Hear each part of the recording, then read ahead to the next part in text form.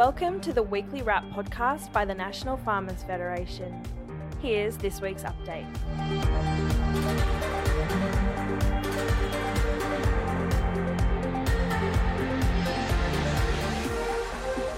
Hello and welcome to the Weekly Wrap podcast. I'm Stacey Davidson, Media and Communications Coordinator at the National Farmers Federation. In a moment, I'm going to throw to my colleague Charlie Thomas, who's going to catch up with Michelle Gortan, who is the CEO at MacDock Foundation. She's part of the agricultural delegation heading to Egypt next week for COP27. But first, let's look at what was making news in agriculture. Farmers and small business had a win this week after Parliament strengthened competition laws, which will see companies who use their market power to subject farmers to unfair contract terms now face new and tougher penalties. Businesses will have 12 months to update their standard form contracts before the penalties apply. It was a double win for farmers and bush communities this week, as a two-pronged federal funding announcement provided $30 million to help farmers adopt agtech through the on-farm connectivity program. There was another $6 million to expand the regional tech hub. The funding for the NFF-led regional tech hub will widen the scope to support regional communities with connectivity issues. The dairy industry has been hit with a double blow, with escalating energy prices expected to see some dairy farmers walk away from the industry. Meanwhile, some dairy farmers in New South Wales have been dumping milk after flooding cut off vehicle access to properties. Experts say we aren't even close to paying the true price of producing food, and recent food crises associated with war and natural disasters showed just how vulnerable food systems were to shocks.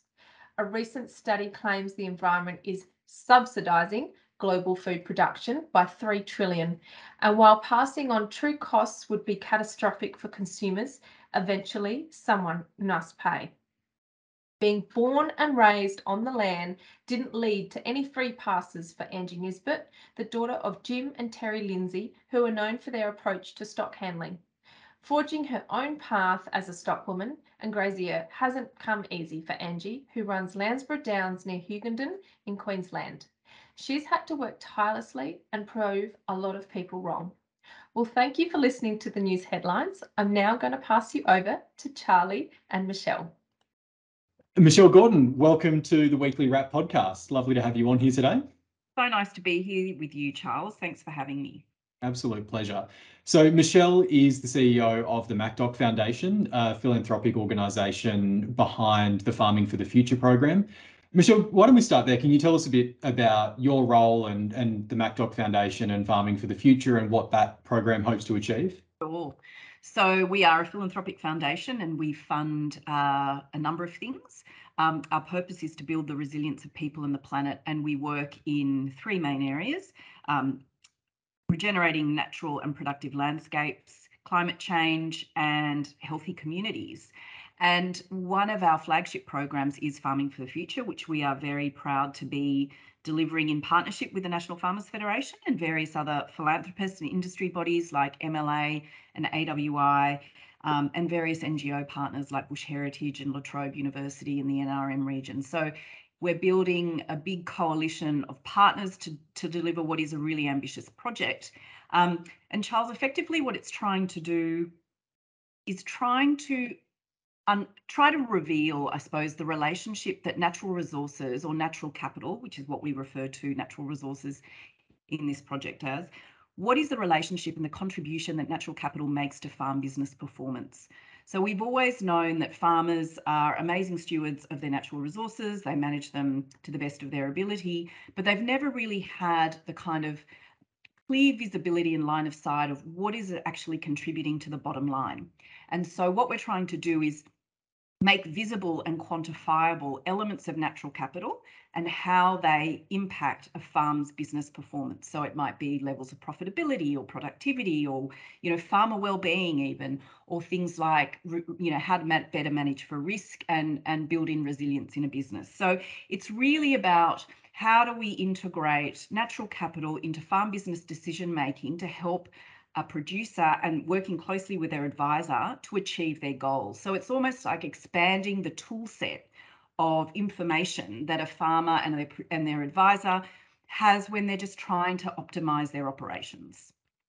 And so what does that look like in practice at the moment? I'm seeing you going around sort of working with individual farm businesses to do some of this measurement right now. Yeah, exactly. So to reveal this relationship, we need a really robust and large scale sample. So we're aiming in the next we've been underway for a while, but by sort of July next year, we want to have collected data from about 150 farms. So that is a combination of sourcing financial and operational data backcasted for about 5 years, and then integrating that with fine scale ecological measures on farm. So and with some remote sensing as well. So we've got ecologists out there working with farmers and producers, taking measures. We're looking at anything between 30 and 40 ecological measures, and then our econometric statisticians kind of work together to kind of integrate all of that information, and hopefully we'll pop out a story that starts to give us inklings about what is this relationship. And once we get through to, once we have this kind of early sample set, we'll then scale up to 400 farms. And at 400 farms, we really start to get some robust, statistically significant information that is pretty reliable. So we'll have a really good sense then about, for different types of enterprises and operations, what is the relationship between natural capital and farm business performance? And then the ultimate goal is that we sort of scale all the way up to 1,500 farms. Again, just kind of building out that statistical significance and reliability in the information, because we think it's really important that we have a data set and evidence base that farmers can trust, and the industry can trust and rely on to sort of help shift their own decision making, how they might resource extension services from now on, how to make investments into a kind of sector that is growing its capability around natural capital. So at that level, and even before then, I think of 400 farms, this will be the biggest study of farm businesses ever done in the OECD. So it's pretty exciting. It's such a significant project and so relevant to what we're going to talk about in the rest of this session. So we want to unpack the COP meeting, which is happening next week in Egypt. Yeah. So Michelle, you're heading along as part of a delegation of Australian farming and forestry leaders, led by the NFF and by the Australian Forest Products Association. Tell us, just for the uninitiated, tell us about COP. What is this big circus happening in Egypt next week? Yeah. So this is a slightly unusual meeting. So the COP actually stands for Council of the Parties, and it's various, it's the UN FCCC effectively meeting with various other NGOs and governments around the world to kind of discuss and agree progress on the Paris Agreement. Basically, how are we going to meet our objectives to keep warming to 1.5 degrees or below. This is being described as an implementation COP rather than a decision-making COP. So that means that really there's going to be quite a lot of what's called stock taking around how different countries are progressing, where people are at, seeking advice constructively about how we can further pursue and meet our goals together. So it'll be an interesting session. And I think for Australia, it's particularly interesting. I think, I was on a briefing yesterday with Minister Bowen and his team, and he was very clear that he wanted to signal to the world that Australia is there to be a constructive and meaningful player in these discussions. So that's fantastic. So I think it's going to be really interesting and very interesting to see some of the issues that are kind of top of line. So I know for a fact that the issue of loss and damage. So how does climate finance get directed to those countries, particularly of relevance to us, the Pacific, which is very much at the front line of climate change, and how will we support them? I think one of the other questions is, for loss and damage, where the onset will be slower and less visible over time, what does the global community do to prepare for that? So yeah, I think there's going to be lots of really interesting angles, but it is, as I said, it's not a decision-making COP. It is really about, let's take stock of where we are and what needs to happen to continue on our journey. And from what you said there, there's so much in this climate change space and so many different stakeholders and interests coming together at a big meeting like COP, which will have, as I understand it, tens of thousands of people there. Where does agriculture fit into that? And why is it important that, people like yourself are going over there to give the industry a voice?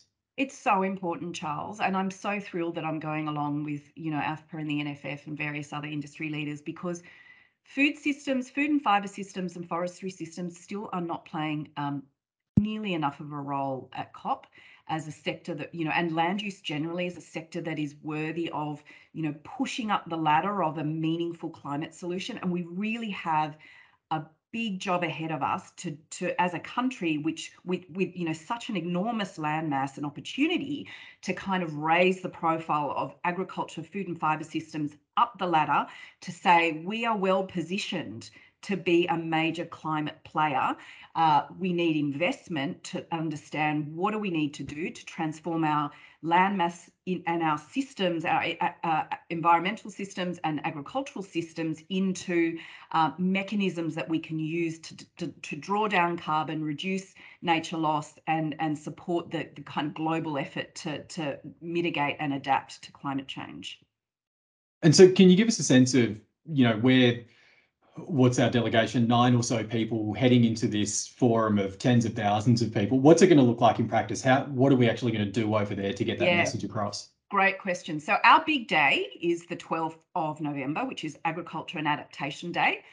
So we'll have a session at 10 o'clock in the morning at the International Chamber of Commerce, and it will be myself, AFPA, Diana, the chair. We'll have Fiona from the NFF. We'll have Mark from Jigsaw Farms, and Sam from Sea Forest, all talking about the various innovations that Australia is exploring at different levels. So literally on farm, how are we using technology, and then our project, which is how are we trying to develop a systemic solution based in data and evidence and research to prepare Australia and position Australia potentially as a world leader in agriculture as part of a climate solution. So that'll be in the morning, and then a few of us will appear on a panel that afternoon up at the Australian Pavilion, hosted by the Department of Agriculture, Forests and Fisheries, which we're very much looking forward to. And that's a slightly different focus. That will be about how do we kind of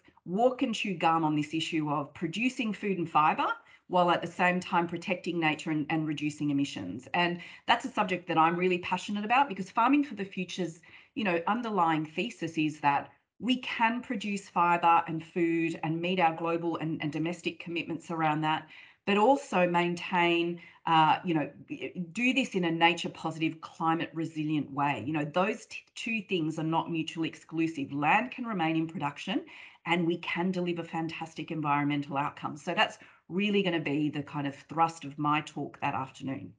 And I think that's so important at the moment, isn't it? When you look at some of the approaches that are being taken in places like Europe and Canada and even New Zealand, where you're seeing some of these restrictions brought in, which are kind of driving down production at a time when, there have never been more hungry people in the world. Exactly right. And I think Australia can be a model for how we can do this, and I think that's what's so exciting, I think, about our conversation that afternoon.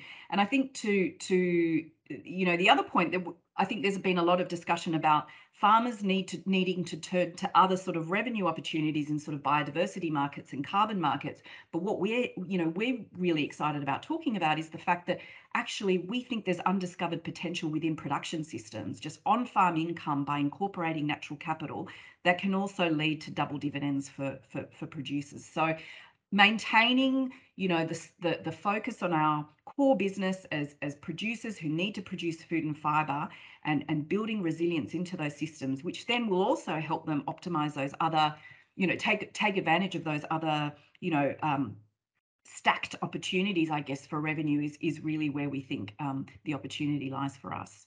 And so, the answer to this question is probably there in what you've just been saying, but if you could leave attendees at COP with one message from Australia, from our delegation, what would it be?